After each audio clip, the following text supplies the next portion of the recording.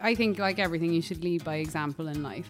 I'm not a preachy person about this. Like, yeah, I can be full on when I talk about it because I'm passionate about it. But when I'm in a touring situation, it's like it's not like, oh God, it's so hard for me to be vegan. Where am I going to eat? I'm the one that bounces up the tour bus in the morning or off the flight going, right, have this restaurant that we have to try, or make sure this has, hummus and veggies on the ride, or simple stuff. And they're like, oh God, she makes it look so easy. So let's go over there.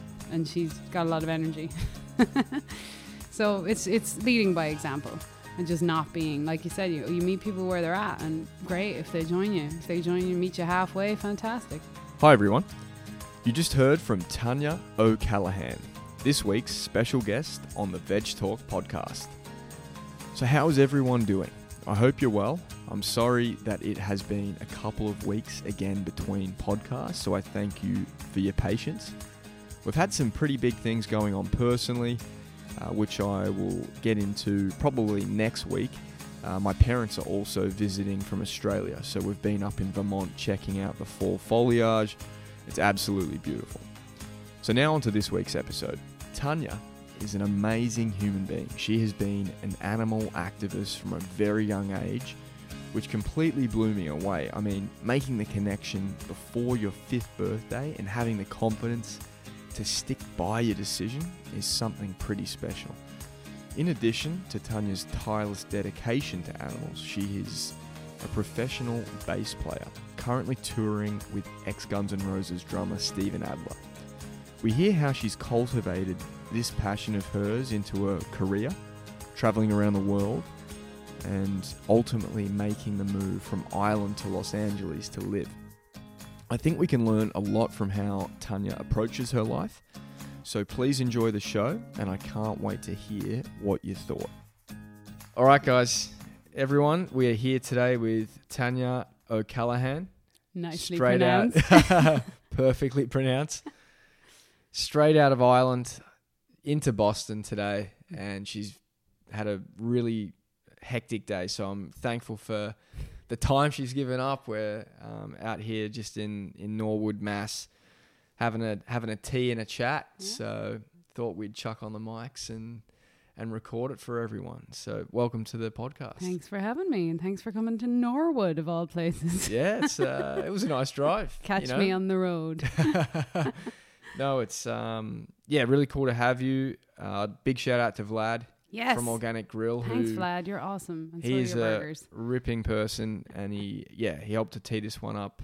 It came together pretty quickly. So, awesome to meet you and have you here. So, growing up in Ireland, it's always fascinating to hear people's kind of background story and, what they grew up eating and what the family dynamic was like. And, from what I understand, you've decided to switch to a vegetarian vegan diet pretty early, and I'd love to hear the thought process of a young girl in Ireland saying, no, I refuse to eat that. Yeah, I was very young, and it was just a total innate instinct to me, because from as far as I can remember, I loved animals more than I could ever describe. So I'm from a small town called Mullingar, and it was, very normal, nice childhood. I just was obsessed with animals, and I just was always so drawn to them that I spent all of my time from when I could stand up on my own 2 feet, like, running after people's cats, dogs. We always had pets, whatever. And at about 4, I made the connection first, and it kind of, I had this image in my head of, oh my God, that's where meat comes from. And then my brother was actually the catalyst for it, which in hindsight is the best thing he ever did. It's kind of funny, because he told me when we were sitting at the dinner table, I was maybe, 5, 6 at this point, and he really solidified it for me. There was a field behind my house growing up that had cattle in it, and I used to think they were all my pets, so I named them all. And he said, that's Daisy on the plate. And my brain just exploded, because the Daisy was my pet cow in my mind, even though the cattle weren't ours. So when he said that, I just had this mind explosion. I was like, what? That's Daisy? I got so upset. And I was like, I'm never eating meat again. And I just refused point blank. And my parents were like, oh shit, what are we going to do with her? Because I was very stubborn, and I still am to this day. That's a trait that didn't leave. So yeah, that was it. I decided basically on the spot that I was never going to eat my animal friends again. And so at that time in Ireland, in a small town, there was a lot of misinformation about diet, as there still is. And my poor mother, was told I'd be very sick because, I have a protein deficiency, or she once got told I'd get rickets, which is the strangest thing ever because it's a vitamin D deficiency. I don't even know what that is. So. It's nothing got to do with protein, but anyway. So it was all this like misinformation coming because, everyone in the world still has it in their heads that, we need protein as building blocks, but no one had the information that you could have it from a plant source. So, she was afraid that her tiny daughter would like get super sick, and you're obviously so young, you're still growing. So unbeknownst to her, I would be fine, but she tried to like liquidize chicken into my potatoes because it's Ireland. So it's like meat and potatoes and veg is like a staple diet there. Stew, everything like one pot stuff. So I remember tasting like potatoes and soup and being like, it tastes like chicken. What's happening? So after a certain amount of time anyway, my parents kind of realized, oh, she seems fine. Like she's running around playing, seems very healthy. So they just, at some point, like my dad found veggie burgers in the local grocery store, and that was it. Game changer. And that was it. She's going to be a vegetarian. So yeah, by the time I was 6, I was like a full-fledged little veggie. And I didn't notice, or I didn't know what vegan was. There was really no such thing. Like small town Ireland, even vegetarian was like, what? So I was the only vegetarian in the village.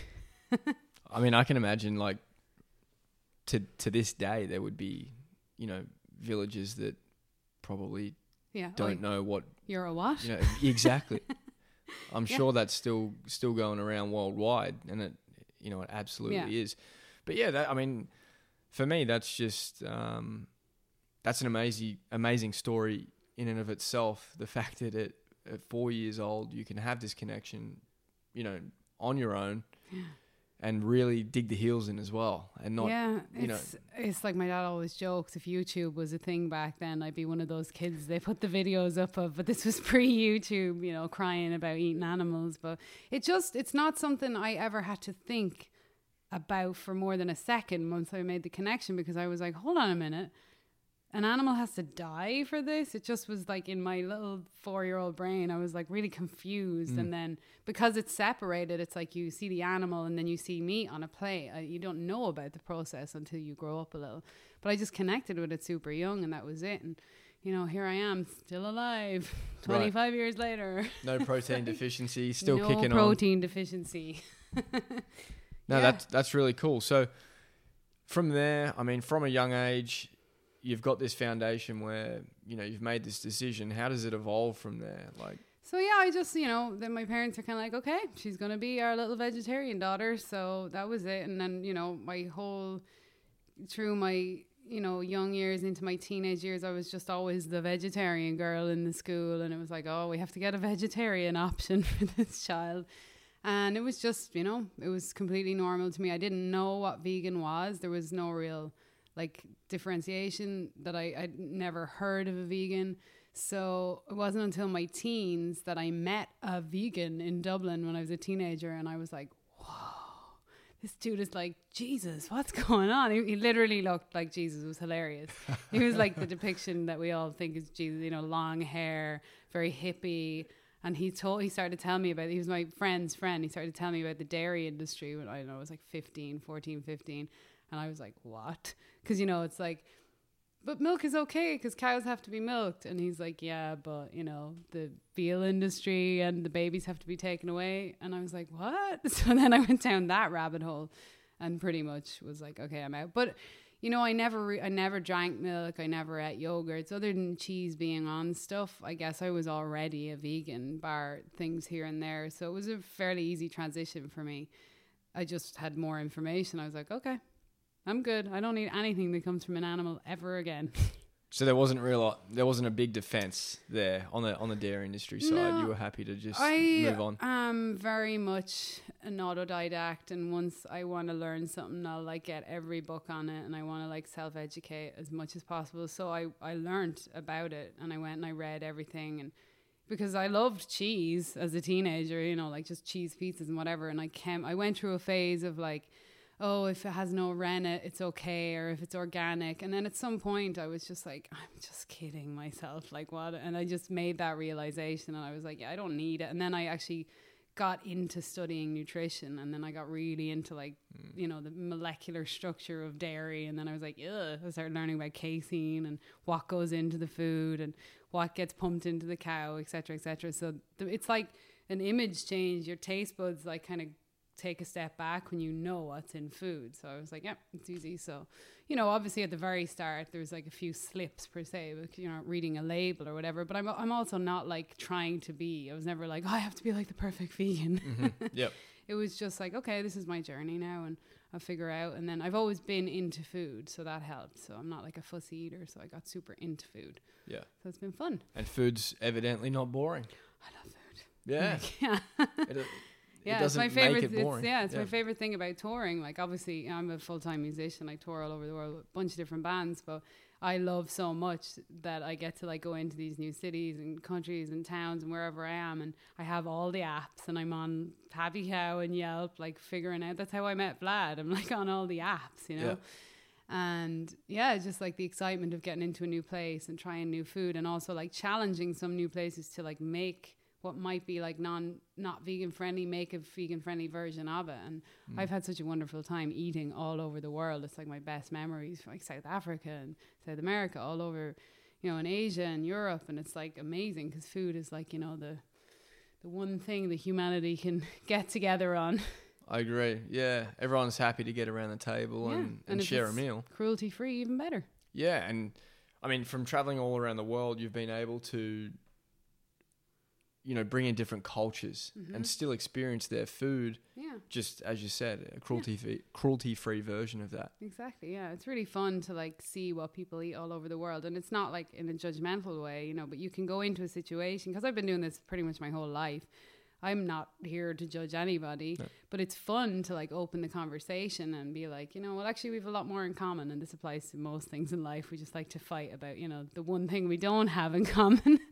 So when it comes to food, it's fun because people, I think, have a tendency with any dietary choice to be like, oh, you know, I'm vegan or I'm paleo or I'm carnivore or whatever, and like separate each other. But actually there's a lot of foods that we all eat and we have in common. So it's like, how about we start from there? And then like, okay, I won't have that part. And, you know, so it's been fun with travel to even just go into restaurants and ask the chefs like politely. It's not like, hey, I'm the annoying vegan at the table.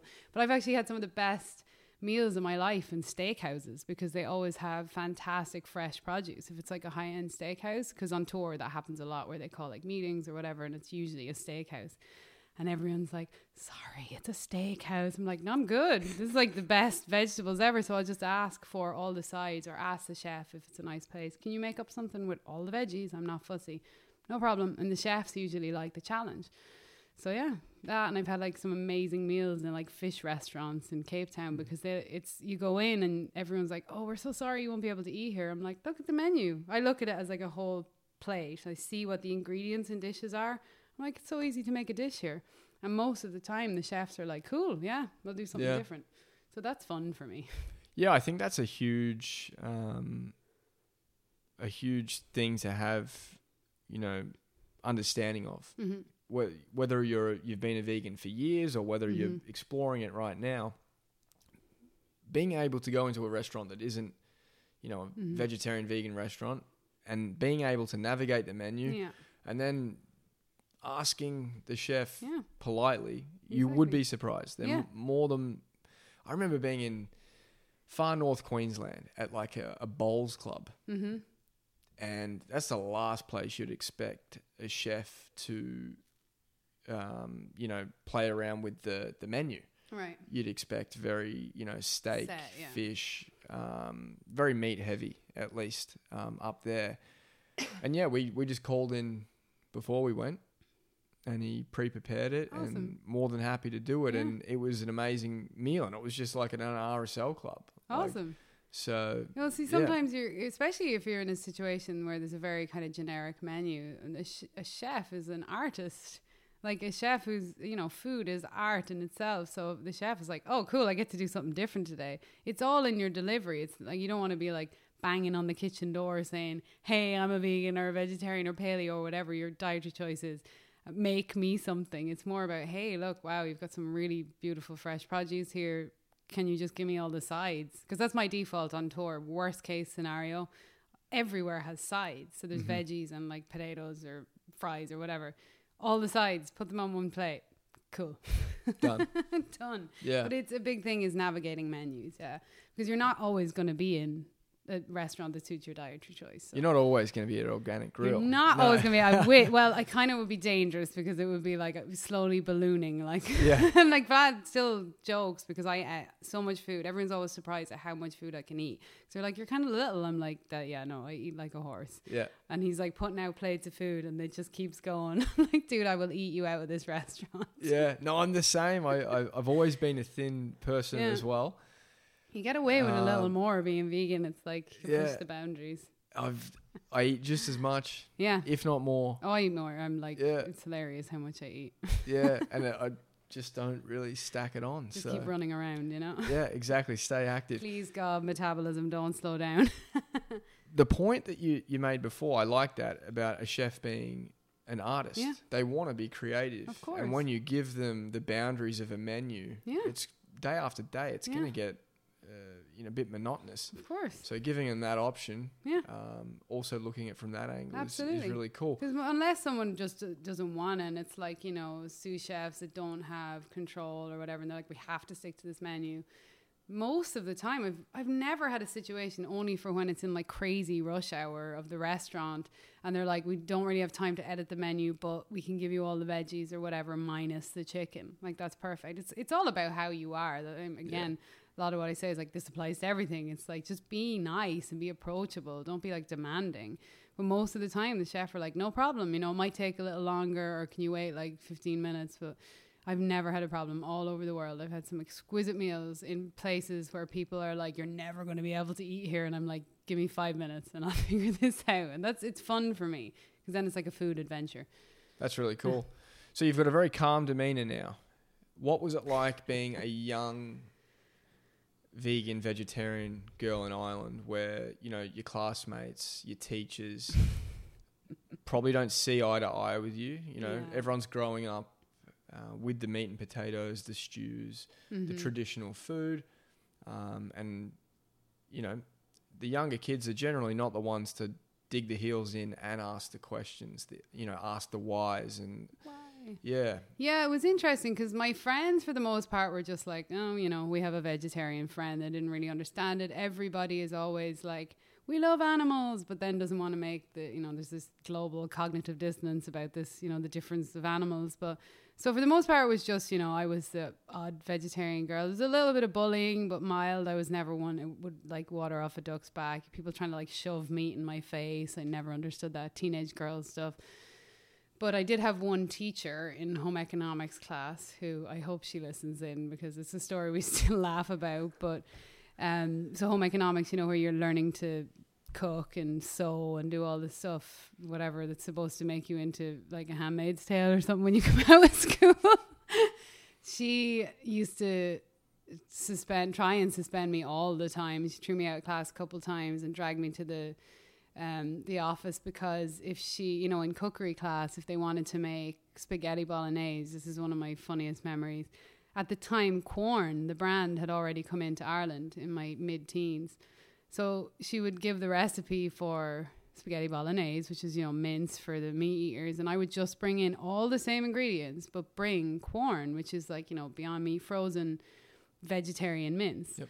Not say anything, just come in and do it. She would just hate it so much. She'd come over and be like, this is not how you make spaghetti bolognese. And she gets so angry and she would tell me I'm disrupting the class and that, you know, I can't, you know, I'm disrupting everything because I'm a vegetarian. And it's kind of funny in hindsight because my character, I've always been very independent and stubborn since I was tiny. So it rolled off my back, luckily, but it's kind of like for a teacher to do that to a young child, showing compassion is actually pretty warped in hindsight. If she did it to the wrong child, it could really affect you for the rest of your life. I always just thought she was a, word I can't say on the radio, but You can. I was like, which airways? I've learned as an Irish person to calm down a lot on the cuss words coming to America. But yeah, I do remember thinking years later after I left school, wow, if she, that kind of reaction to, instead of seeing me as, oh, okay, this teenage girl is obviously on her own path and she's compassionate and whatever, and just letting me cook with the rest of the class, because I always loved food, and she would just throw me out instead. She hated it, and it was kind of crazy. So I actually got like suspended from my class for being a vegetarian. Yeah. I'd be like, okay, I'm gonna go home, see you later. It's crazy. So I was expecting you to be, maybe a little bit more in your face as a younger girl. I was very much an activist. That was just school. Like, I mean, that's the thing. I worked for an animal rescue centre. I started when I was 8. I started volunteering because the school brought us out, funny enough, for like a day, like a trip. And I loved it so much. We volunteered for a day that from 8 to 18, I was there all the time. Like, it was hard to get me to go to school. I would just run away to there. So I worked helping as a volunteer for almost 10 years at a rescue centre in my hometown. And I learned so much from it, but that's where I really became an activist, and I started getting involved in all sorts of protests and writing to the government. But I've been doing that since I could walk. Like, my mum still has really funny letters of before I could spell properly. Dear Mr. President, dear Miss Governor, whatever it was, writing about everything from like seal clubbing to badger baiting, fox hunting. So I would write to the Minister for Agriculture in Ireland, but I couldn't even spell, so it's kind of funny. So they're like kid letters, and the joint writing, it's like, I don't like how you hurt animals, please stop. Tanya. So you didn't write to Santa, you wrote to the Minister Well, of actually, there's a Agriculture. pretty famous Santa letter in my house where I wrote to Santa and asked him to save all the animals and stop. I think I was specifically asking him to stop seal clubbing in Alaska at the time. And I said I didn't want anything for Christmas, but I just wanted him to like rescue all the animals. But then at the end I put P.S. if you want to get me X, Y, and Z. So it's pretty funny. That's, so yeah. Hey, YouTube is just now. If you've still got the copy, I think you should start getting these letters up on YouTube. I actually put a Facebook post the last time I was home because I found them when I was cleaning out a box in my room, and I could not stop laughing because now I love like language and writing and reading now, but I'm looking back at the spelling going, oh my God, it's so funny, but I'm so young. It's like I write at the top like Tanya age 7, Tanya age 9 or whatever. And it's pretty funny. And my mum didn't send a lot of them because it, like, one said, Dear Mr. Pope. Where are you going to send it? So I think I just put the Vatican on the envelope. You'll get there. There's only one Vatican. But every now and then I would get a response letter from the secretary to like the Minister for Agriculture saying, hello, we received your letter. We will put the topic to the minister or whatever. And I'd be like, yes, they're going to change the world from my letter. It was the intention. It was cute. But I was just doing it. It's just like, it's not something I really remember triggering. I just always was fighting the fight for animals since as far back as I can remember, because I was always rescuing animals when I was like 4, 5, 6. In hindsight, I was probably just taking my neighbor's cat. I thought they were all stray. So yeah, I was like always like with the animals. My parents were like, good Lord, he's bringing home pregnant cats, and there's kittens, and the chicken flew into the estate once, and I had a pet chicken for a while. And so once the rescue centre thing came up, it was awesome because there was somewhere for me to go and have that. So I learned a lot from it because I had to work hard. Like there was at least 40 dogs at a time. There was, sheep, there was chickens, there was goats. And I was learning hands-on how to essentially be a vet's assistant from a young age because we were administering medicine. We were obviously cleaning up after them. There was puppies and kittens being born. There was, all sorts of flus going on. So I learned a lot. And it really made me grow as like an independent adult because I was like answering the phone and working with the vets. And so that was a huge part of my life, like working in that rescue centre. And I continued being an activist the entire time through it. So I was always involved in protests and, like the anti-fur campaigns and being banned from fur shops in Dublin when I was more of a rebellious teenager. But I kind of just, over the years, as you learn and grow, it's better to come at these things with an educated standpoint now. So it was an interesting growing up activist few years. For sure. Well, I mean, back when maybe it wasn't as popular to be, I wouldn't say it's still not popular work. I've got a lot of respect for those guys that are out there on the streets doing the activism 24/7. That's their main gig. But if you were back then doing the fur activism, well, now we're seeing, fashion shows ditching it. They're all, and just this week, like 3 more went, and I just went into a Diane van Furstenberg shop today and congratulated them on it, and they were like, "What?" The staff didn't really know. I was like, "It's really awesome that you guys are going for free." And the girls working in the shop were kind of like, "What's she talking about?" I was like, "This is huge." I just wanted to walk in as a street customer and be like, "Congratulations." They were like, "Cool." Yeah. It's huge. So that's the thing. You feel like you're getting nowhere as an activist sometimes because your emotions take over. And I still do what I can, like streetwise now, but I have to find like a balance with it because I'm also like a performer and I'm in the public eye all the time. And I want to use my platform the right way. And it's not always like aggressive activism that works to like, open people's eyes. But I did a really hard one recently. I went to a pig slaughterhouse and I hadn't put myself in that realm in a while. And it was a silent march downtown LA, and then we went to the pig vigil outside a giant slaughterhouse, and these activists are there every week and they're amazing, and they're just giving water to the pigs before they go in. But I put my live stream on as the trucks pulled up, and it just puts you right back in the headspace of, oh my God, we still have like a long way to go and a lot of fighting to do, because as you learn over the years, you're fighting a monster industry. It's money. It's like, it's subsidies. It's greed. It's just this monster. It's not even like the small scale stuff. It just becomes like, oh my God, we're like, we got to fight this monster. It's not like the people working in the slaughterhouses and the people driving the trucks. They most of the time hate their jobs. It's not about that. There's no point in fighting with those people. You need to the technology needs to speed up with these like meat-free alternatives. That we need to like keep going at that, because you need to basically eradicate the need for this middleman that's still there, which unfortunately involves a barbaric system for animals.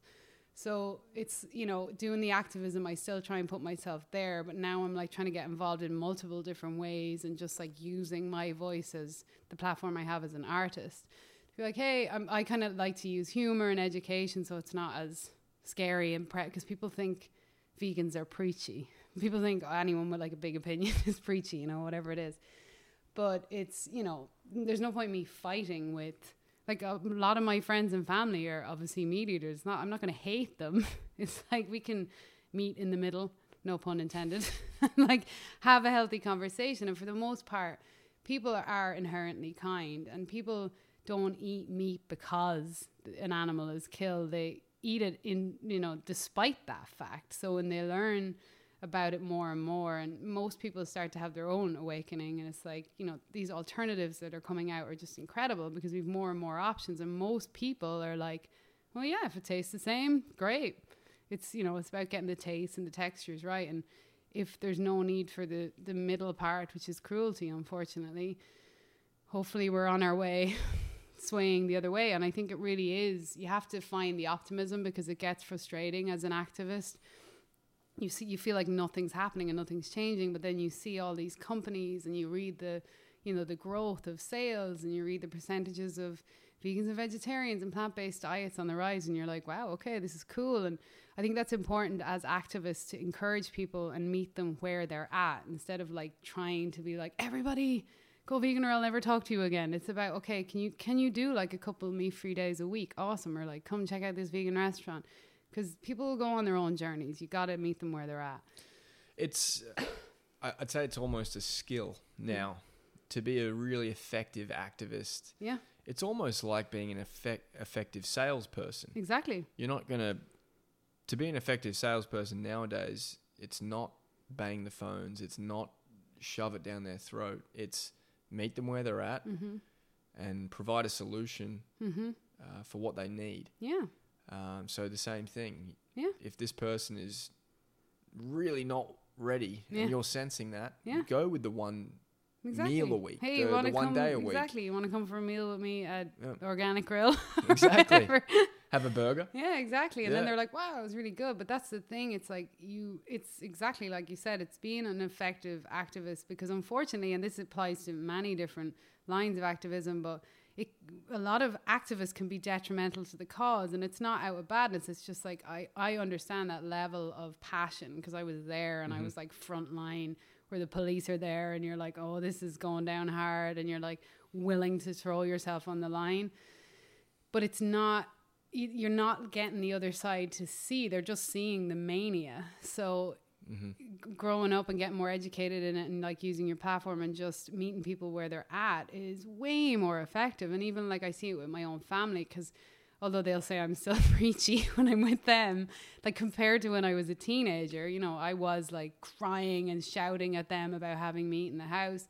And now I'll like go home when I'm able to pass through Ireland, or, you know, I have time off tour, and I'll cook awesome food. And my family have embraced that a whole lot more, and they're practically vegetarian, because they're like, oh, and you know, they read their own information on it, and they're like, oh yeah, she was right, actually, that's interesting. But it's not like shoving it down someone's throat, whatever that is, you know, politics, religion, whatever. It doesn't work, because people just forget in all walks of life. We have so much in common that we forget about. We just want to fight about the one thing we don't have in common, and we keep doing that. I really like that. Yeah. I think that's... we were talking about Joe Rogan before, when we were off air, and yeah, there's a lot of people that don't like him because of what he does with hunting and stuff. I think it's a fantastic podcast, number one. It's fantastic. It's very easy to, you know, create this vegan echo chamber on social media where all you're hearing is, you know, vegan this, vegan that. And it's...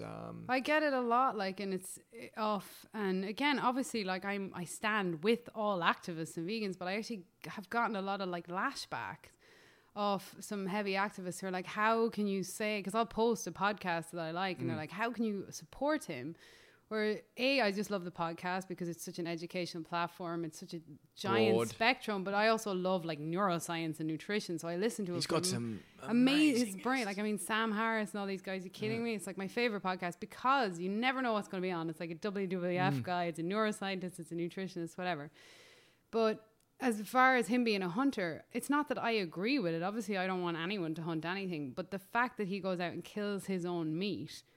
I don't like it, but he's not going down to the store and supporting factory farming. That's where the problem lies. If everyone had to go out and kill their own meat, most of the world would go vegan very quickly. That's the reality.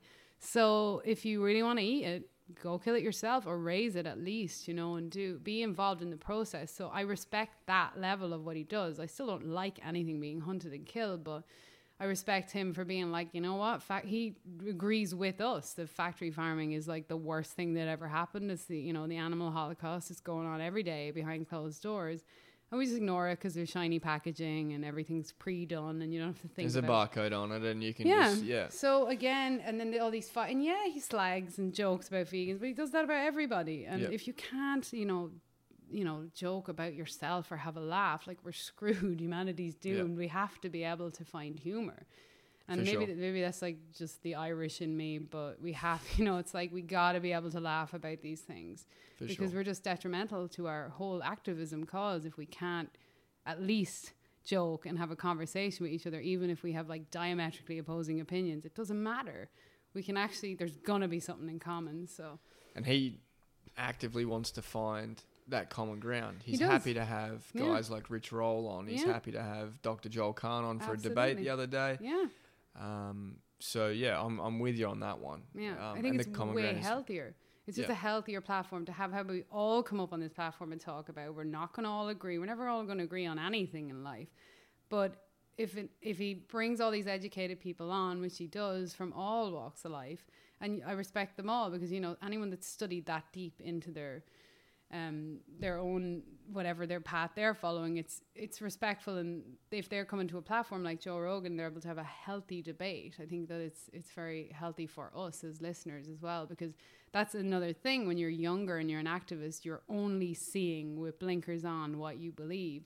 So something I've done over the last 10 years is learn everything I can about every diet. And it's not like I'm a practicing nutritionist, but I love to read, and I'm a nerd anyway. So I want to know everything about all the different diets and all, so that I can have an opinion and not just be like, I'm right. You know what I mean? Because maybe I'm not on something, so we need to like talk about that. So I think it's better for us all to have a conversation. Right. A multi-way conversation that goes further. Be open to listening as opposed to just chucking out the information that you think you know, or if you listen to someone else, you're going to learn a whole lot more than if you're talking. Yeah. Well, what's that great saying? I always forget how it goes, but it's like stupid people talk too much and smart people say too little or something. It's so true, because a lot of times, because we live in this age of like information, people read something that they agree on, like, or they think they do, and then they just regurgitate it, but they don't take it for gospel, and it's and fact. It's like, that's fact, and you're like, okay, hold on a minute. Yeah, no. So you're right. It's really interesting. We live in an interesting time. We do. We definitely do. And there's some people out there, I don't really want to go into it too much, but they fully understand that, and they use the platform for that exact. Oh yeah. And that's a whole other podcast. That's a whole nother podcast, but. Yeah, it's definitely being used for many positive things. Yeah, of course. But many negative things at the same time. I want to just kind of tie up a few pieces that you were talking about before with activism, taking care of animals, and also meat eaters. So, do you think bringing, a meat eater to a place like a farm sanctuary is a beneficial experience for them in any way? I do. I've brought a couple of my friends to farm sanctuaries that are, almost just like the friends that like want to joke with you most about the fact that they're like cavemen or whatever. So I'll bring them because it's always good. It's not like, oh, I think I'm going to convert you or anything, but I think everyone, no matter what way you eat, you should have the information, because it might not sink in straight away, but people don't realize the little things, like, especially with dairy. People have no idea that the veal industry exists because of dairy, and they're like, what? And, most people are like, veal is weird because it's like a baby animal. For some reason, we're, weirded out by certain things. So why does it exist? Well, basically, it's a surplus. It's like a byproduct. So your calves, obviously the cow has to be pregnant in order to lactate. So they keep impregnating them time after time after time. So when the calf is born, they're like, well, we're not going to give the calf the milk because the humans want the milk. So it's a really horrible, really barbaric industry when you think about it. So they artificially inseminate them to start, which is always another thing that a lot of people don't know. It's like the cows are going out and finding life partners and breeding. It's like no factory farmed animal is ever meeting a partner of their species and willfully breeding with it. They're all artificially inseminated. So this information tends to like blow people's minds. They're like, wait, what? Like, yeah, there's a guy with a syringe that is, sorry to be very crude, but like sticking his hand inside the animal and artificially inseminating with bull semen. And then the cow is pregnant, and then, she goes through her gestation and the calf is born, and the calf is taken away because it's like you can't give the product that makes them money to the calf. Some farms, and there's a lot of farmers and dairy farmers that kind of get aggravated by this conversation because they're like, we don't take the calf, or they stay for a couple of days or a couple of weeks. You're like, yeah, but at the end of the day, in order for us to have the milk, the baby calf at some point, usually in factory farms within the first few hours or first day. And then the veal industry pops up because it's this like young, tender meat. And in order for the meat to be tender, the calves are put in these little crates so that they don't move, so that they don't build muscle mass, because they want the meat to be a certain way. So, but also because the first like 48, 72 hours of any baby infant's life, you need the mother's milk for nutrition. They need to get like their whole microbiome has to be built up. Like, so they're so weak and so sick and they don't move, and it's pretty brutal. But people have no clue that this happens. Like, and why would you, unless you just, like us, you go and educate yourself in it, because once you know it, you're like, hold on a minute, I don't want to support that. And most people, if they know it or find out, they're like, yeah, that kind of sucks. I don't know if I want to support that anymore.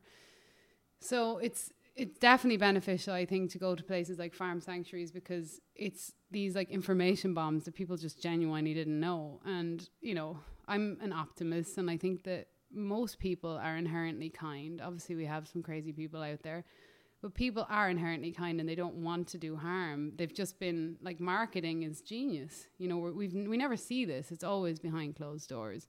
these sheds out in the middle of nowhere. And, the Carolinas is the worst for hog farming. It's so sad what's going on right now. We've just had a hurricane come through. And now you've got... It's horrific. You know what they're not talking about on the radio or on any of the news? That all the water is contaminated. Yeah. And do you know about that? No, unless you research it. They're not telling people that all these hog farms have spewed out into the water system all these dead pigs and all the fecal matter and all the antibiotics. Yeah. So I'll just give you a quick visual. So imagine, large sheds, tens of thousands of animals occupying these sheds. They've got in gestation crates. Yeah. So the mothers are in gestation crates. They can't move.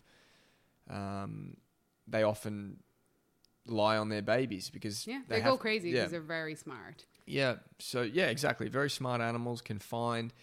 And, it's obviously very unnatural for them to be in this situation. So, they go crazy. I mean, cannibalism is like a side effect of really putting these animals through this. Their waste goes out into these lagoons, and they're not treated. It's an open lagoon like you would have a lake in nature. Now, a hurricane comes in and you get floodwaters. What happens with an open lagoon that you can't control? Now the levels are higher, the water comes in, so all of that lagoon, which is an unbelievable amount of fecal matter and urine from hog farms, and on top of it just being fecal and urine, it's all the antibiotics, all the steroids, all the dead carcasses now because they didn't even open the cages, which is really warped. So that's the other part of it.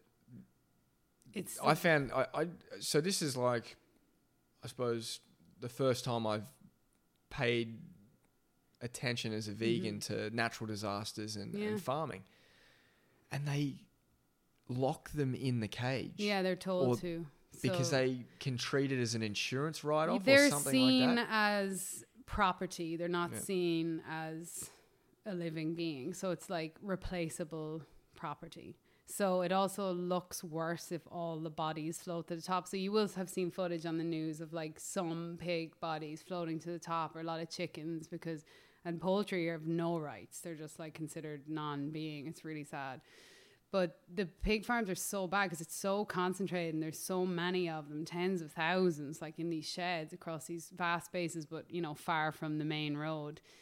And instead of that one, I would just think on human nature, let's just open the cages so that they have a chance like everybody else running from it. But no, so, it's not only are they confined all their lives, but then they have to drown this horrible, miserable death. But that's the thing. It's irregardless if you care, but not everybody cares about pigs. I learned that a long time ago. But you got the planet, the environment, there's places in South Carolina where I'm sure you've seen in clips from What the Health and that, where the people in the surrounding areas from these hog farms are really sick. And I've toured all of the South and I've seen it for myself, just the poverty level in this. They're always in areas that are super poor areas, always, all these farms. Or far, far away from, civilization out in the middle of nowhere. But the people's rates of asthma, cancer, all these things, it's really clear as day obvious that this is infecting the air, the water. So it's much more than, not everybody cares about animals. I would consider myself an ethical vegan. Not everyone's going to be an ethical vegan, but you have to care about the people that are living in this. And so by buying these products and supporting this industry, I understand not everyone's going to be like the poor animals. This is about humans. This is about the environment. It's about the water, the air. So now after this horrible hurricane again and all these people being displaced and, they're going to start rebuilding and that's all good, but they're not talking and they're not telling people the water is kind of screwed from this because the people at the top have more power and they can squash it and just put that aside. And, it always affects the super poor areas as well, which is heartbreaking. But, that's why after such a tragedy like this, I really hope people wake up and see this footage, because why would you rebuild this system again? Because all of that is literally for the love of bacon. And that is I just feel like banging my head against the wall, because I say this all the time. People are like, but bacon, and it's the common comment on all the vegan posts, but I have to have bacon. Bacon is people addicted to salt and fat. It doesn't matter what the carrier is. We're addicted to salt and fat. You can put salt and fat on anything. That's what it is. It's like, but this industry exists because people love bacon. And it's ridiculous. It's actually almost laughable. It's like, really? Look at all this. It's so detrimental to the health of the people working in it. This is the thing. This is like the farmers have a shitty job. And I've talked to pig farmers before, and I've been in slaughterhouses as part of activism, and the people in it are suffering because they're usually really badly paid jobs, and a lot of it is undocumented immigrants, so they can't really say anything. And then that to work in that environment just mentally is not good. So this is way more than, do you care about pigs as much as me? This is so much bigger, and it's so disrespectful to the people that have to live around it, work in it. So it's a pretty big issue. So it's kind of overwhelming, but I'm hoping that, in the age of information, we spread all this, people listen, because we have a tendency to be like, I don't want to look, I don't want to see it. And that's the thing. I think the reluctance to scratch the surface. Yeah, because once you open that can of worms, then it's very as simple as that. Yeah. Dig into the natural disaster, understand what they do with the waste, understand the relationship between the locals and the farms and the health of these people. And that's going to turn you off. I would hope so. Yeah. Because if you can't empathize with someone who is, going through serious health conditions because they have to live beside these of giant a farm. farms. Yeah.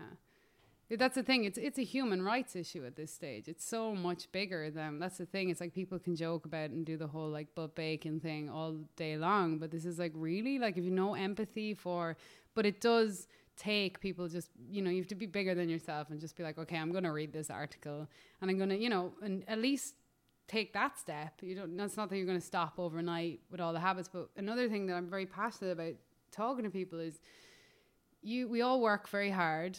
There's very few of us that are in the top 1%. So we all, work hard to earn our money, but we have very little understanding of where we're putting our money and what we're doing with every day is a vote, every dollar you spend all over the world.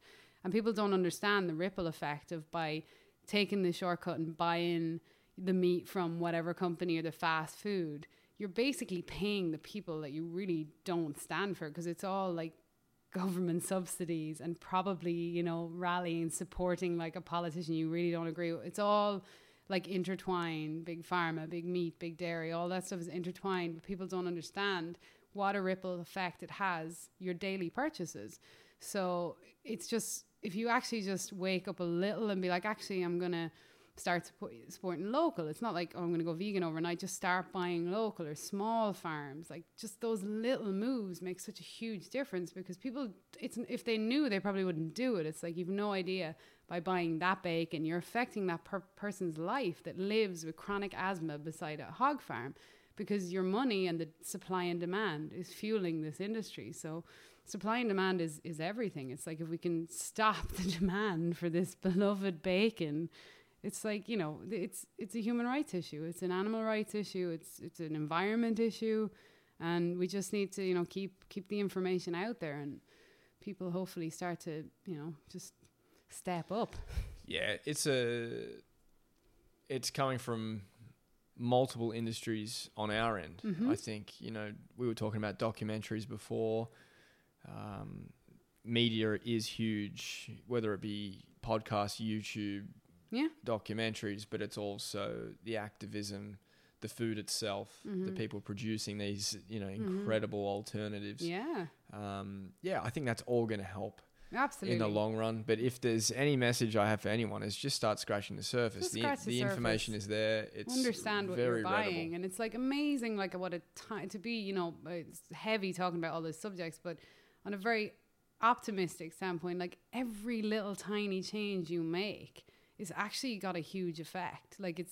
You'd be surprised, because I hear that all the time from people when they're like, yeah, but really, if I go vegan or if I stop buying milk, is it really going to make a difference? I'm like, yes, because if everybody does one thing, it sends a message. We're already seeing it. It's amazing. You're seeing giant companies like Tyson and Beyond Meat coming together because they're understanding, and people are like, oh, that's weird. They're merging with the devil. It's no, Tyson are seeing that It's that common ground. Plant-based meat, they want to sell. Yeah. So if the people in these mega meat and dairy industries are seeing and embracing the change, it's amazing.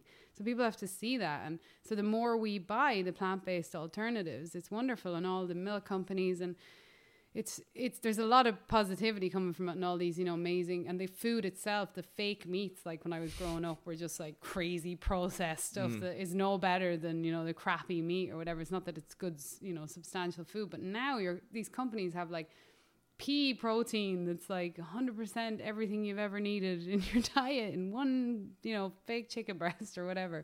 It's pretty fascinating. And you've got like Memphis meats, growing meat in a lab, which is a weird subject for most people. I personally have no desire for it because I never was a meat eater, but I think it's wonderful. Anything that cuts out the cruelty aspect, great. But people get freaked out by it. Yeah, and for those that don't know about, you know, clean meat, lab meat, whatever you want to call it, basically growing stem cell meat, in dishes. Yeah. I think when it gets to scale, it will be more of I've heard it will be more of a brewing like process. Fermenting a burger. You would think of a going on a beer brewery tour. Yeah. Well, this could be a similar thing for, I think it's great, for lab grown meat. But as you said, there's no animal involved. There's no animal, and I understand because people go, ew, lab-grown meat, stem cells. I'm like, yeah, but it's weird when people react like that because, again, I personally don't have any desire for, like, any... Because it's still technically meat or whatever if it's animal cells, but it's clean. It's not laden with antibiotics and steroids and all that. You're still getting the meat that everyone wants so much. You're cutting out the need to use land, water.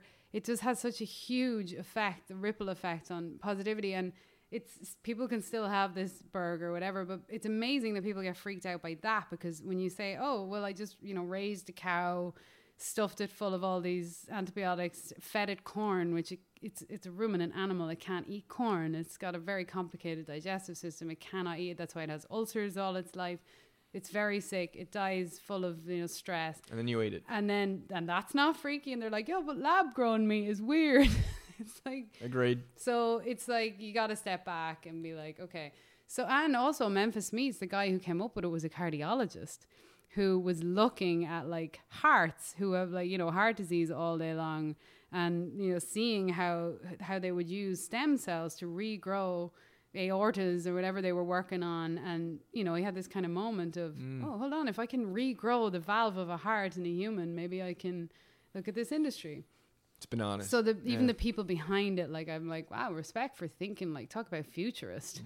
Yeah, no, it's bananas. When I heard that the first time, I thought it was pretty crazy. Yeah. But I've got into the topic, read some books on it. It's super interesting. And yeah, as you said, if it cuts anything the cruelty for out, cruelty, environment, whatever it is, go for it. I just hope it scales. That's my only question on it. I hope it scales quickly enough and they bring the price down. Yeah, well, that's supply and demand again. Exactly. You need to, you know, people need to get... Because we're so, like, we're habitual by nature, and culturally we're all very different, and that's what makes us awesome. But so it is kind of scary to go into a new realm, but you have to be able to, like, push forward and, you know, be part of the revolution that's, again, like, you're taken by doing this, you're helping people as well as animals, and looking at it that way. It's not just about us. It's like, we have to stop. These industries affect so many levels. It's just not right. It's actually hard to believe they still exist. It's like, really? And at such magnitude. Yeah. Like, you know, they don't just exist, as you said, they're gigantic. So it's overwhelming. Anyway, I think that's a really good picture of, you know, your passion for activism, and from such a young age. I'm still blown away by that. That's truly amazing. So I've really loved hearing about that. But also, you're a musician. I am. You're a bassist. And do you want to go into... I'd love to learn a little bit more about how music has played a role in your life, how long it's been a part of your life, and now what you're doing. You've got an awesome gig, or, you know, what you do is really cool. Yeah, it was kind of like this bizarre 360. Obviously, from all that we've just been talking about, everyone in my life thought I'd be a vet, or I went through a phase of wanting to be a marine biologist until I learned you had to dissect the sea life. Then I was like, no, I don't want to do that. I picked up a bass when I was 17, so I was very late to the instrument. I actually started playing drums a little. My hometown is very musical. There's a lot of bands. My dad is big into music, so I grew up with this like amazing vinyl collection in my life that I didn't appreciate when I was younger, but now I have this like knowledge of music through him. So I always was big into music, followed bands everywhere, was a big music fan, played drums for a minute when I was like 16 or so, and couldn't afford, gear. And then I got this like terrible drum kit, and it was, got a couple of lessons, was like, right, I'm going to be a drummer. And then I left school to do a music course, which made my family very unhappy at the time, but it was hilarious actually. So I went into this course to be a drummer. They're like, oh good Lord, what is she doing with her life? I'm going to be a drummer. And then they didn't have an acoustic kit. They had an electric kit, those like rubber pads. And I started playing it, and I was like, oh God, I really hate drums all of a sudden. That was my drumming career over in a heartbeat. And then I seen a local bass player play, which he just blew my mind, because I'd never thought about bass. I'd seen, people play guitar all the time, and I'd seen bass players, but I'd just seen like people playing like rock bass or whatever. It never stood out, but this guy was playing like all this beautiful melodic, harmonic, really cool, like Jacko and Primus and all this really cool stuff. And I was like, right, I want to do that. So I picked up a bass, 17, 18, got really serious about it, like 19, 20, because the first year or two, you're sort of just learning how to hold it. And I'm pretty much self-taught because there was no bass teachers, but I just got so into it. I was just so into bass straight away. It just resonated with me. I love rhythm, time, feel, everything rhythm associated I was always into. So my timing was naturally good from the start, which is something is kind of innate or not. So it suited me to be a bass player. And yeah, I just got so obsessed. I started playing in bands within the first 3 or 4 months of playing bass, and my cousin let me join his heavy metal band, Severed, and we were so heavy. It was hilarious. I could barely play. So, that was how I learned. They handed me a bass, and they're like, hey, it's in drop B solo. And I started gigging with them, and I was only playing 6-7 months. I was terrible. In hindsight, it was hilarious. But I played in so many bands straight away. I did that. And then it's all I wanted to do, just play bass like a lunatic. And it was funny because I went from being this like animal rights. So I was still obviously doing that, but now I was just practicing bass all day long. And then I joined a bunch of bands, and to make a long story short, I was basically in like wedding bands, corporate bands. And then I started to get gigs on like TV house bands, and then out of that you get another gig, and I was always in multiple bands. And then at one point, this is like a very short synopsis of a long story, I was out following bands everywhere. I was still going to all the concerts, and I ended up doing a tour with one of the guys from Boyzone, the pop band. We did like a side tour. Brian McFadden, did a few shows with him, which led to like another gig. So at that point I was officially like a session musician, and then I got to play with Sharon Core, and that brought me to like Dubai, and I was like, oh, this is like a real thing. People are going to pay me to play music, so I'm going to go down this alleyway now. So, and then I ended up getting a recording session with Maynard Keenan from Tool, and I grew up a massive Tool fan, and I happened to meet them in Scotland at a show, and I knew one of the crew, and I got talking to the band, and he was just starting to do this he had actually done the side project before, but he was just starting to do a new album, and he was like, hey, it's all guests, you want to come play bass? I'm like, holy shit, this guy's like my musical idol when I was a teenager. So I went out to Arizona, recorded with him, and after that I was like, whoa, okay, this can be like a thing. So I went back and forth between Ireland and the US trying to figure out how I could be here, because visas are complicated and all that. So it was a crazy like 360 I did, like about 20 in my early 20s. I was like, I'm gonna be a full-time professional musician, and everyone's like, you're what? You're gonna be a what? I was like, yeah, let's see how this goes. And here I am 10 years later, still doing it. So I moved to LA like 4 years ago now. It's been crazy. That's unbelievable. It's pretty crazy. It's so cool. It's so cool. So you've played with Tool, you said Twisted Sister. Yeah, well, I played with Maynard of Tool. So he has Yep. a side project called Pustifer. Yep. And then, so when I came out to LA, I didn't know anybody. This was just a whim. I came out and I was like, I'm just going to go out there. Didn't know anyone. Came with my bass and my back. Did the whole like lost musician, stayed in hostels, played jam nights. Over time, you start to get to know people. It was pretty brutal at the start, to be honest, because you've no idea when you come from a small town how expensive LA is. how huge it is. And it's like, oh, No car.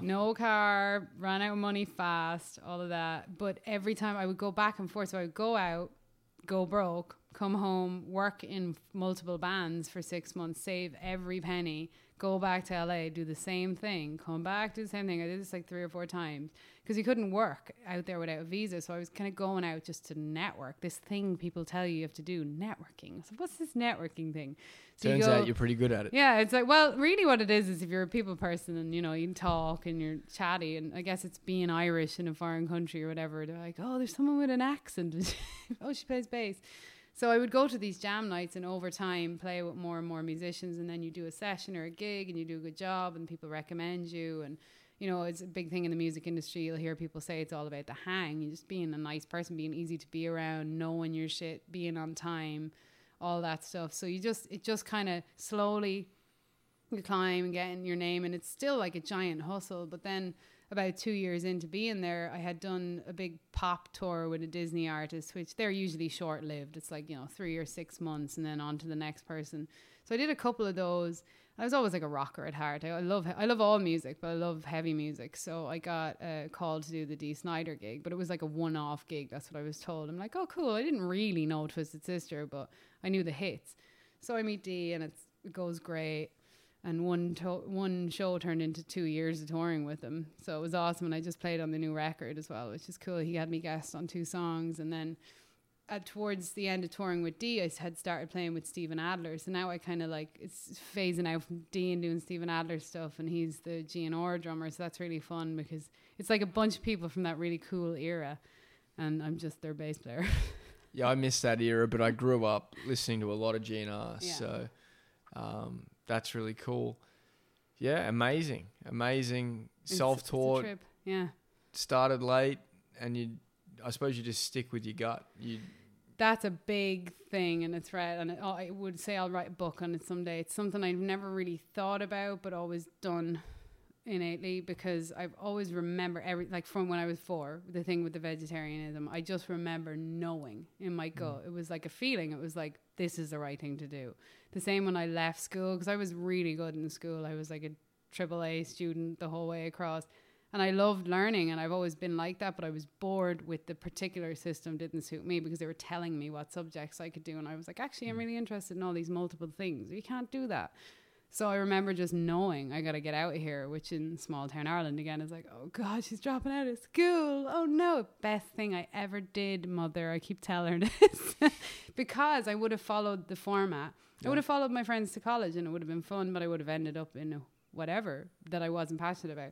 So by making that big leap and following my gut again at like 17, I forced myself to jump into this crazy realm. And then by deciding to really do music and not just like do it and have a part-time job, I had to earn money. So I had to join a lot of bands, and it's still a hustle to this day. It's not that's because you play with these big names, it doesn't make it all rosy. It's still like ongoing, you know, but you just get better, you know, obviously you get more known and you get, you know, more gigs and whatever, but it's always about your gut, because if you don't listen to that, I mean, what are you doing? You're probably just head down and doing what everyone else is doing. Yeah, so like it's like follow your gut. It's so important. It's so important in everything, because it's we all have that, and whatever it is, whether you're like spiritual or whatever you believe it is, that you just know everyone has it. It's like what's right and wrong. It's like maybe some people are more empaths than not, but it's your gut instinct is everything. It really is. Yeah, no, it's true without a doubt. I think we see it now with more of this independent media. It's easier than ever to be creative for starters. I think we're all creative at some point, of course, at some level. There might be people that don't see it themselves, but I'm sure there's a lot of connection between the depression rates and anxiety levels intertwined with our lack of creativity now. From a young age, I think school designs or kind of builds us to be within the lines, stay inside the lines, within your lane. Which is sad, because education is such an amazing thing, and education can save the world, but it doesn't mean that every education format is going to suit every child, because you're dealing with very different children. And it's not that I'm anti-school at all. Obviously, I love education, but, you know, it's you could have a child that's going to be the person that's going to cure whatever, but they didn't follow their path because they were actually, you have to go over this way. It's just, it just doesn't suit every child, and you can't tell everyone to stay within the lines. And obviously we need a certain amount of that for like society to function. And some people love it and we need that and it's wonderful. But if you don't really like, I guess it's like people are suppressing their artistic side or what they really want to do. Like when you sit down and ask someone like in a job that you know they hate, like what do you really want to do? And why are you not doing it? Because it's bloody scary. It's not as if it's easy. You know, you come from the far side of the world. That alone is scary. But I think that's a thing about being like traveled. You've less fear because you've already put yourself out there. So travel in itself, even if someone's like, you know, down and out and depressed about whatever job, just go traveling for a minute, because that will spark something in you. Because when you have to survive the other side of the world, it makes you stronger in all aspects of life. Yeah, 100%. Yeah, I couldn't agree more. Back to I suppose that sparked an idea in my head, but back to the bass, is there any kind of genre that you really enjoy? I saw a clip on your site and, you know, I heard a whole bunch of different genres. I think I heard like some funk. Yeah, I'm kind of known for playing multiple. Some rock. Yeah. And I'll let you take the rest of it. But yeah, like I've done a lot of different gigs, but because I'm self-taught, it's like I've been hired into a bunch of different situations, a lot of pop situations, some R&B, some funk. I love groove because I'm a bass player, so anything that's like groove orientated. But I end up playing a lot of rock gigs because I'm also known for my performance. I'm very like active live. I'm not shy on stage. I love to rock out, like I really do. So like me, I'm with the drummer 100%. I'm like a rhythm section fanatic. So I'm up there on the drum riser, you know, dreads everywhere. It's fun, but at the same time, I love like just beautiful soul, simple singer-songwriter music. I love it all. It's more about like the soul of the song. So it's not like there's one particular genre. Live, it's fun to play heavier music. I grew up really being a metaler. Like I was big into heavy metal. Like I was super hardcore into metal. My first band was metal. I still listen to heavy metal. But I also listen to, you know, Hozier and classical music and Radiohead and everything. So I love it all. It's more about like, if it's a great song, it's a great song. So I enjoy playing great bass lines, and that's across the genres for me. So yeah, I've been in a lot of different bands, like drastically different bands. It's pretty funny. And has that given you the opportunity to try different genres that you may not have, or have you always just had that desire to learn, you know, different pieces of music? Yeah, I've been like, it's been pretty, like, because I started when I first came to the States, before I had like the working visa here and I was coming back and forth, I was just about to move and I got a call from the Riverdance company to do the quintessential Irish show. Yeah, is there anything quintessentially more Irish? Yeah, the Riverdance. So they had a new show of the Riverdance called Heartbeat of Home launching, and they asked me to be bass player, and it was a 10-piece band. And at the time I was like, no, I'm going to move to LA. And then it turned out to be pretty cool. And it was like the first real full-on tour for like months, pre-production touring. We did like Europe, China, North America. So I did that, and that was really daunting because everyone else in the band was a trained musician, either classical, Irish, jazz. I was like, oh shit, like totally self-taught. Other than 1 year I did a jazz college, but it was more like an ensemble year. So it wasn't like I was actually learning all the theory and whatnot. So I had to, everyone was reading, and I can read a little, I can read charts, but it's not like something I studied. So when they throw you this like giant pile of charts, I'm like, yeah, I'm going to have to learn this whole thing by ear. So it was like headphones for weeks, just listen. I have to listen to the music a lot first, and then I'll start to learn it because I want to get it in. So that was really hard because the show was Riverdance plus world music. So it was still like Irish music, and the bass lines were following the uilleann pipes a lot. So it was very fast and crazy melodies. But then we would have a scene with like a tango or a street dance, or, you know, where they'd all be doing a salsa. So the music, instead of being like first chorus, bridge, out, it's like scenes, and the show's like an hour and a half. So that was a big challenge musically. And after doing that, I was like, okay, I did that. I can't believe I did that. And I stayed with them for like a year and a half. And then when I came out to the States, people are kind of like, you know, what kind of bass player are you? I'm like, I don't know, like a bass player. And I would just play at jam nights that were different genres. And as a bassist, it's really more about, I'm not a flashy player. I can be, you know, if needs be, but I just love pocket. I love groove. So it's more about building relationships with drummers. So I would play these different nights with pop, R&B, soul, and then rock. And if I link, you know, the drummer and me would lock in. That's what it's all about. So for me, I think it's really beneficial to be versatile as a musician, because you can, you know, be in all these different situations and play for the music, not play for yourself. So sometimes it's the simplest of bass lines that are the most fun to play. Like I love playing rap because it's usually just a couple of notes, but it's like this ability to not play in between that makes the groove so heavy. So that's a lot of fun. And then also like with this doing the GNR stuff with Steven is so fun because it's just riffs. I just get to play all the Guns N' Roses riffs on bass. It's nuts. So I enjoy it all because I love bass. Yeah, no, that's really cool. Yeah, you've got an awesome gig. There's no doubt about it. I wanted to get into the travel part of it. Mm-hmm. You know, well-traveled, you're obviously, you know, you've built up this level of fearlessness. You know, doing what you do is pretty phenomenal. And it's definitely taken some guts to stay on, you know, your road and what you know you wanted to do. But yeah, how's the travel? Like you've been all over the world with bands, and then how does the vegan thing tie in on the road? Is it hard? Like I imagine eating out all the time could be difficult with guys that aren't necessarily going to be, you know, vegan or taking care of themselves with their diet. What's it been like? It's fun. For me, honestly, I think actually eating on the road is super easy. But again, I think it's like, it's always how you approach everything, because most people think it must be hard being vegan on the road.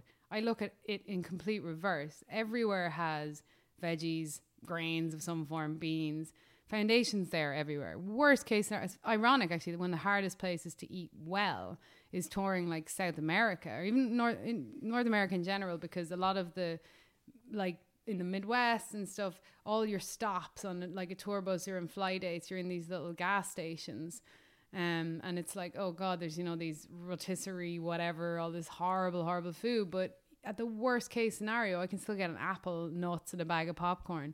But I will also, like I said earlier, eat the sides on a menu. Like I just won't eat crap just because. Like if the choice is Wendy's, McDonald's, Burger King, and then the gas station with a couple of snacks, it's just common sense to me to eat the snacks until, you know, a couple hours down the road, I know I can get a full meal, because if I eat the crappy food, even the vegan version at these joints, I'm going to feel crap, because touring is pretty brutal. People think it's glamorous, but I mean, it's awesome what we do, but we always say like you're paid for the travel and all that stuff. Being on stage is the joy, performing is the joy, but it's no joke when you're doing 14-hour flights and then a 6-hour drive to play a show, to turn around and do it again, and then, you know, fly across several continents.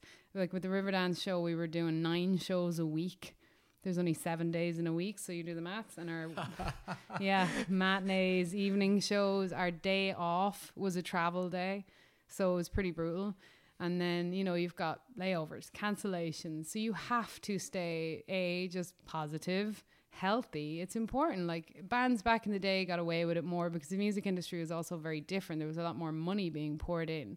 So you were like, people were able to get whatever they wanted with the click of their finger. And, you know, there's labels all over the bands, cars everywhere. Now it's like pretty grueling, even for some of the bigger acts. Like it's heavy travel.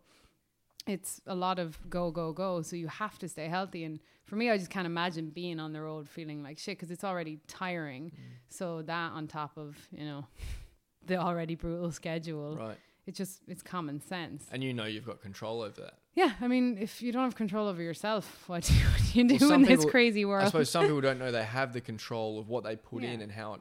Well, that's the thing. It's been really funny, particularly on the road with these like older rock groups, because, you know, when I'm in the pop scenarios, it's like generally same age or younger musicians, and everyone's kind of doing their own thing and going through their own dietary phase or whatever. But when I came into like Dee's band, it was really funny because I would have such a laugh with the crew. Crew are my favorite people because they're the ones behind the scenes that have the hardest job, and I have so much respect for backline crew, lighting engineers, tour managers, stage managers, because nobody ever gives them any of the, yeah, oh my God, you did a great job. And, you know, they were in first and out last. So the crew are always pretty unhealthy, though, for the most part. Obviously, there's people out there that are smart and getting better. You see it more now because people are more aware. But some of the crew I've toured with over different bands are just that typical, like, middle-aged, overweight, diabetes, getting this, that, and the other, whatever it is, asthma, psoriasis, all diet-related. So I bounce into the band and it's like, who is the little leprechaun telling us to eat broccoli all day long? And I'll just make fun with it. And I have fun with it. So I used to bring some of the guys, some of the backline crew for Twisted, who had been with Dee since the Twisted days. They were out with us. Hey, we're going to go. Like, we went to a vegan restaurant in Bolivia and brought the crew. And it was one of the best meals I've ever had in my life in La Paz, Bolivia. Third world country with the most phenomenal restaurant I've been in to date. And they're all like, oh my, and you know, we're eating like a amuse-bouche and aperitifs, and it's super funny. It's like these big burly road dogs going, what is that? Like pea pesto. But it's all like, then, you know, they go away with a fun memory of food or whatever. But for the most part, like like we talked about earlier, to go back to that point, people don't know about some of the basics. And it's not because anybody's stupid or that, it's because everyone's being misinformed and fed absolute bullshit. And it's like, oh, if you have a problem, take this tablet, and then if you have a problem with that tablet, take this tablet. So I understand, because I grew up in a very different culture. I'm from a small town, so when I first came over here and I see the ads for tablets for, you know, if you sneeze, take this, and you know, in order to keep eating bacon, just take this tablet. And it's like, wait, hold on a minute, just like don't eat that and eat this instead. And then people would start to feel better that I toured with in different bands over the years. And it's funny actually to this day, because a lot of people I toured with over the years stayed on even like, you know, halfway plant-based and cured asthma, arthritis, you name it. I've had so many people I've toured with be like, Jesus, actually that really worked, thanks. And it's incredibly simple. It's so simple, remedy. but that's again, like, it's your delivery. It's like, I think like everything, you should lead by example in life. I'm not a preachy person about this. Like, yeah, you know, I can be full on when I talk about it because I'm passionate about it. But when I'm in a touring situation, it's like people, it's not like, oh God, it's so hard for me to be vegan. Where am I going to eat? I'm the one that bounces up the tour bus in the morning or off the flight going, right, have this restaurant that we have to try, or make sure this has, you know, hummus and veggies on the right, or simple stuff. And they're like, oh God, she makes it look so easy. So let's go over there. And she's got a lot of energy. So it's leading by example. And just not being, like you said, you meet people where they're at, and great if they join you. If they join you, meet you halfway, fantastic. Yeah, it's cool you get to take that with you and I suppose do with it what you will, yeah. but at least, you know, you've passed on the information that you know, and that's it. If you don't, you know, what's the point in having it? And it is an amazing feeling to be able to, you know, shed some light on what's really going on to someone that might not know. Yeah. And then they do experience these health benefits. Yeah, for sure. To see it happen in front of your eyes and then to receive the feedback, I don't think there's many better feelings than that. You've changed someone's life for the better. Yeah, and it's just awesome leading by example. Yeah, so. but that's it, because that's a lot of the feedback you get from people you've toured with, what is literally stuff like that. Or, you know, looking at, you know John Joseph, he's awesome, and it's so cool because he has like the whole male demographic. He's breaking down that stereotype of like man and meat, and this, we've got meters for pussies in our bedroom. Is so funny. I love that book so much. It's super funny. I actually just did a shout out to his new book on Instagram the other day. I can't wait to read that. But I love that because there's all these cool people, because people have this idea of vegans, and the word vegan, it's just like a vegan is this it like mythical creature. Yeah, I don't know what it is. It's just it's a very harmless word. It is, and it actually means compassion. Well, more that's or less. What's ironic when people say vegans are extreme. It makes me laugh wholeheartedly. So I'm like, well, actually, like raising and, you know, barbarically slaughtering an animal is kind of extreme. But, you know, whatever, whatever your opinion, everybody has one. But, you know, I do use like the lingo plant-based a lot in certain scenarios because unfortunately people hear the word vegan and shut down and won't like talk about it. So again, that whole thing with meeting people where they are. But it's so important. Like, there's all these super cool people, like, you know, and Vlad, even just having that cafe, you walk in and not everyone's going to look at Vlad and think, you know, this Russian dude with the cafe is going to be like the best vegan chef ever. Yay, there's another stereotype broken down. Like, this triathlon badass John Joseph is a vegan. Wow, cool. Lead singer of a metal or punk rock band. Like, yeah. he's an awesome dude to have on the you know, on the vegan side of the fence. Of course, and he's been doing it forever. Before it was like a trend or whatever. And I know all these super cool people in this realm where people always are like, what, like Rob Zombie is like, they're like, Rob Zombie's a vegan? It's like, I thought he ate people. Like, no. Him and his wife are like awesome, compassionate animal rights advocates. And there's some good musicians out there. A lot. Yeah. It's cool. And a good friend of mine is the frontman from Sepultura, the metal band from Brazil. And we're working on a project coming actually that's very, very exciting, but I can't really talk about it too much. Looking forward to hearing more about that. But he's, you know, like a 6'4" or 5 maybe, giant muscly metal dude. And everyone's like, he's vegan? I'm like, yeah, he's very vegan. Where does he get his protein from? Where does your protein get its protein from? Exactly. Yeah, just got to keep asking those questions, get people interested, get them curious about those things that maybe they thought they knew about. Exactly. But once you dig a little deeper, just you can open the conversation. You can learn something. You said you're into working with drummers. Mm-hmm. Travis Barker. He's awesome and very vegan. Do you know, have you worked with him at all? We have a million mutual friends, but we've never worked together yet. I'd love to work with him. That would be awesome. And maybe we'll get him involved in this project that I can't really talk about, but it's going to have a lot of musicians. He's an insane drummer. Yeah, he's incredible. Yeah. I remember watching him when I was a teenager, and I wasn't not into the band, but it wasn't the band I was looking at. I was looking at him. I was like, wow. Because I actually got into the Dave Matthews Band because of Carter Beauford. I was watching a drum clinic, and then I was like, oh, that drummer's in that band. Same with Travis Barker. I was always into drummers. So, yeah, it's awesome to have people like that in this, you know, on this side of the fence at the because it's also cool. It's really important for the guys to speak up as well, because there's universally it's mostly like the female energy. It's like, oh, women want to, you know, hug trees and be vegan and save all the animals. That's like a big thing, and guys are like, oh god, you know, the female vegans. But it's so cool when these guys come and they're like hardcore punk dudes or metal dudes or, you know, badass triathlons or whatever, and they're like, yo, dude, it's just like meat is for fuzzies. Exactly. Like, I think we're thinking too far into it, to be honest. Mm-hmm. We do. We overthink it. Like, we're just way overthinking it. Like, because it's this loss. It's like someone's losing a limb, and it's really funny because people are so concerned about protein. But if you 99% of the time you're like, what's protein? Silence. You got to like learn first what that is and where it comes from and what it is and what it does for your body, and then actually. Look at rhinos and gorillas, you know, people will fight about that, saying they have different teeth and digestive system. It's not the point. Like, learning the basics, you should just know that. Whether or not you change your diet, you should just know what you're talking about. If you're like, no, I need my protein. Okay, well, what is protein? And if you need it so bad, go and get a Beyond Burger. And why am I not dead? Like, people have these full-blown fights to my face. And I'm a pretty healthy person, and it's not like I'm sitting decrepit in front of someone. And, you know, I'll bring these friends of mine, it's super funny, to like a hot yoga class, and they'll fall over in 5 seconds, and 90 minutes in, I'm like, you good to go to another one? I'm not dying of a protein deficiency over here. But, you know, it is. And it's not, you know, people need to adjust their diet and, you know, slower than some people. And then, you know, I went vegan and I got sick. It's like, yeah, but did you just like eat vegan ice cream and vegan donuts? You can't do that. You need to eat whole foods. It's whole foods. That's what it's about. But yeah, it's super interesting, like just people fighting for protein and not really understanding what it is. Yeah, I think even looking back to, like, I remember, you know, if you're lining up at a fast food restaurant as a kid, I never saw like protein as like an option. Like, pick your protein. Yeah. Now wherever you go, it's pick awesome. your protein, and it's like. Cool. It's become such a buzzword, but it is cool to see, like, tofu as an example. Yeah. And you'll often see it under that list. Yeah. But I have always thought that's super strange. I think the marketing, to your point,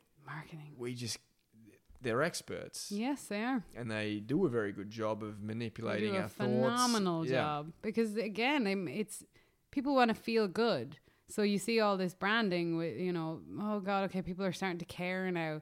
So it's ethically raised, cage-free. You really want to look into that? It's not cage-free. They're just out of the cages, but they're all on the ground now, squashed in a... But legally, they can say cage-free or free range because there's 2 meters of space outside. But, you know, the 10,000 chickens can't find the doggy door to get out of. But marketing is genius, but it makes people feel better. And of course it does, because we don't want to be supporting. But that's why it's so important to put it out there. But it's interesting. It's great seeing these, like, pick your protein.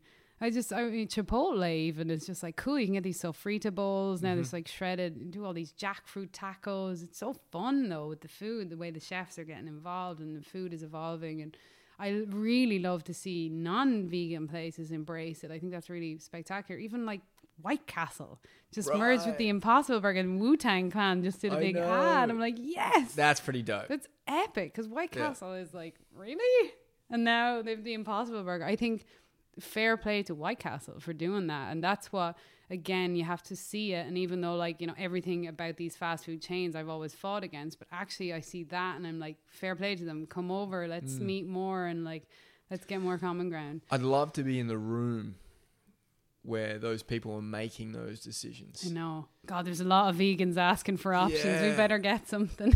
And what I find fascinating about all this stuff is, like, you mentioned Tyson. You know, Tyson go in and decide to invest in a plant-based company. White Castle decide to partner with the Impossible Burger. I really wonder what their competitors are thinking. And are they talking about it? Are they ready to move? Because if they don't, I think they're going to get left behind to some extent. I think that will definitely come down to the teams that the companies have, because I'm sure there's a lot of initial fighting against it, which I'm sure there's been for years. But now you're seeing these cracks because they're businesses. They want to make money. They want to sell. So they're like, okay, well, I guess the trend or whatever they think it is going over here. It's smart of them to go over. And then it's really awesome if you see people from those type of companies being like, oh, okay, I respect that it's going here, so let's embrace it, as opposed to fighting it anymore. Because for years, what's always happened is, you know, a myth comes out about, you know, whatever, the tofu is going to kill you or whatever. Crap comes out.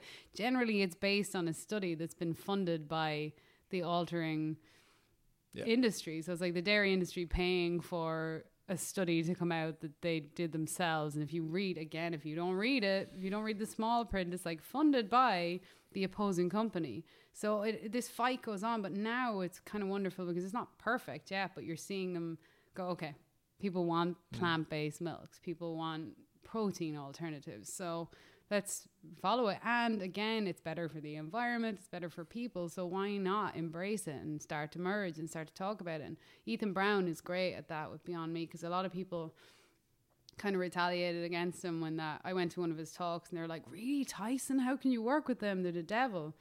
But at the end of the day, it's like, it's better to like get on board with these people than keep fighting it, because they're bigger. They'll try and squash it. And I think it's awesome that companies like Tyson are seeing it. And I think it's amazing that people like Ethan are seeing it also and being like, hold on a minute, this is a good thing. No, I think it's necessary. Yeah. It's only going to help on multiple levels. I spoke about that with a podcast guest a couple of weeks ago. Same thing. It's going to exponentially help these companies to grow. Yeah. So, yeah, it's huge. There's another thing with, like, because I come from a farming country. And people automatically think, because I'm a vegan animal rights activist, that I hate farmers. I'm like, I think farmers are the hardest working people on the planet. I think they're amazing, actually. And it's such a humble, incredibly hard job to farm livestock. It's hard. Like, why not make the production line easier? Why not make the actual product easier? I think farmers are amazing, and we should be embracing the hard work ethic that's there. It's not like, let's squash and close down all the farms. It's like, there's going to be a huge demand for other products. Let's embrace that and change the product line. Yeah, you're still able to farm. Yes. the product's going to change. Exactly. And I Yeah. think that's I hope they're open to that. evolution though. Yeah. And some are, some really are, some aren't. And I understand, because like, we don't understand what it's like to come from like 6 generations of whatever you were farming. And I completely understand. I've had people come at me on social media about that. And it's not a personal attack. I'm talking about the product line. I'm talking about what it does to the environment. I have respect for all hardworking people, even if it's like an industry I don't like ethically. It's not the person I have the problem with, you know, it's the product and how it, you know, how it eventually ends up. But I think it's this unity thing. We need to come together and figure out, right, we're kind of wrecking the planet here, lads. We're kind of destroying a lot of things.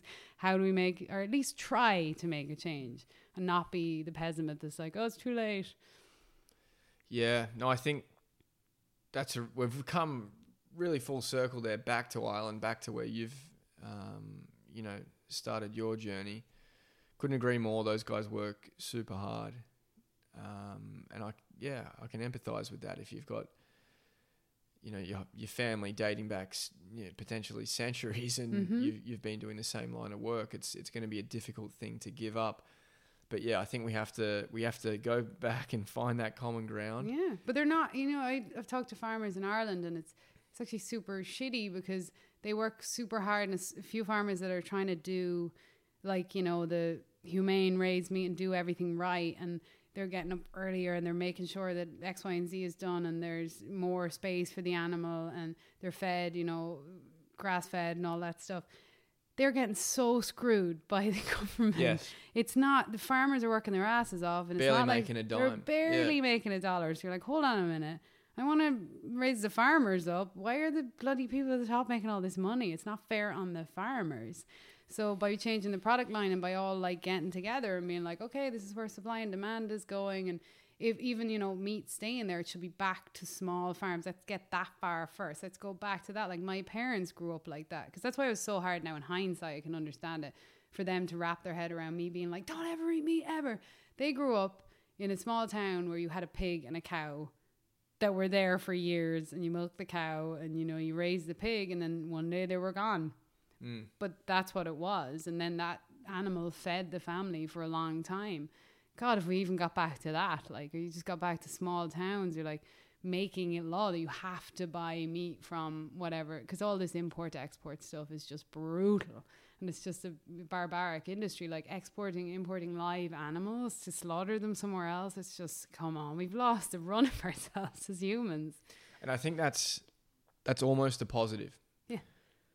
I think that when you get to this place where it's just reached the end, and there's a lot of discussion, there's a lot of talk, there's a lot of pushback from these companies that want to continue purely because of their finances.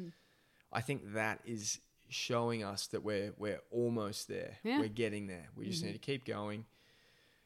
Continue to, you know, lead by example, and I think, yeah, we're seeing the shift. So there's a giant shift happening, like just Ireland as well. I seen nothing. It felt like nothing happened for 10 years, and I was just this weird vegetarian. Then I started to travel, and I was gone for a while, and the more I went back to visit, I'm like, whoa, 1 vegan restaurant, 2 vegan restaurants, bam, bam, bam, bam, bam. Now it's like a vegan festival in Dublin. My hometown has a place that serves vegan options.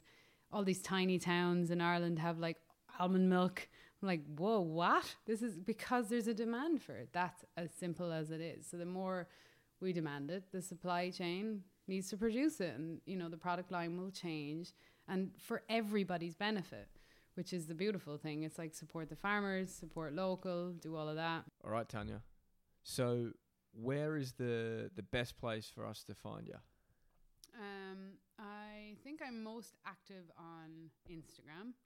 So you can find me at Tanya O'Callaghan _official. I am on Facebook, but I don't use it a whole lot, but it's just my full name. You'll find me pretty easy. But I have a website, TanyaO'Callaghan.com. And yeah, I'm pretty much on those platforms, and you can reach out, and I'm pretty active around the world with my base, eating all the plants. What a gig. That's an awesome way to put it. Just playing bass, eating plants. I have no idea how this, like, keep the, you know, whatever's next, but just keep following your instinct. And it's been a crazy trip so far, and it's like, you can't stop now. I really, can't turn around now. So what is the latest project that you're working on, as a musician?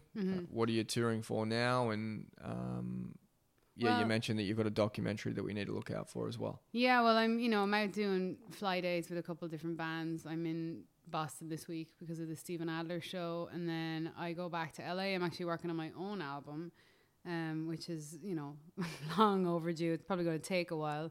But yeah, multiple bands, doing a lot of fly dates and working on a exciting documentary-ish project, but I can't really talk about it too much right now because we're just in getting the basics of it together. But you'll if you follow me on Instagram or social media, you'll start to see hints drop soon. So that's taken up a huge amount of my time because it's very exciting. A lot of really, really cool people on board using our platforms. It's music related. It's also vegan and activism and food and just awesome fun stuff related. It's going to be cool. There's a lot of cool people involved. So yeah, I have a lot on my plate right now, but it's, Hey guys, sorry for the abrupt cut off there. We ran out of space on my SD card just before wrapping the episode. With everyone. So apologies. It's a really cool story. So there were some huge takeaways from this episode for me. You are sticking to your gut and remaining true to yourself is something so important. And I think Tanya is an amazing example of how powerful this can be. Yeah, no, it's been awesome for our lives. I love to talk. So earlier in the episode, we also spoke about the need to find common ground with people who we don't 100% share views with and opinions What's with. your favorite bass player? Which is also so we might interesting, disagree but it's nice on for a couple of things. To dive into I the round don't because a lot of people think this don't know means about we me, so it's ostracize them and give up or ridicule them to the point of embarrassment. I really enjoyed that. We likely have much more in common and we can help each other to progress and move forward rather than quit, regress or stay stagnant. So let me know what you learned from Tanya by reaching out to me at VegTalk on Instagram. That's VEDGETALK. I'd love to hear from you. And if you enjoyed the episode and have 2 to 3 spare minutes of time, I would really appreciate any reviews and ratings. It's great to get your feedback on my work and also to have the show reach more people around the world.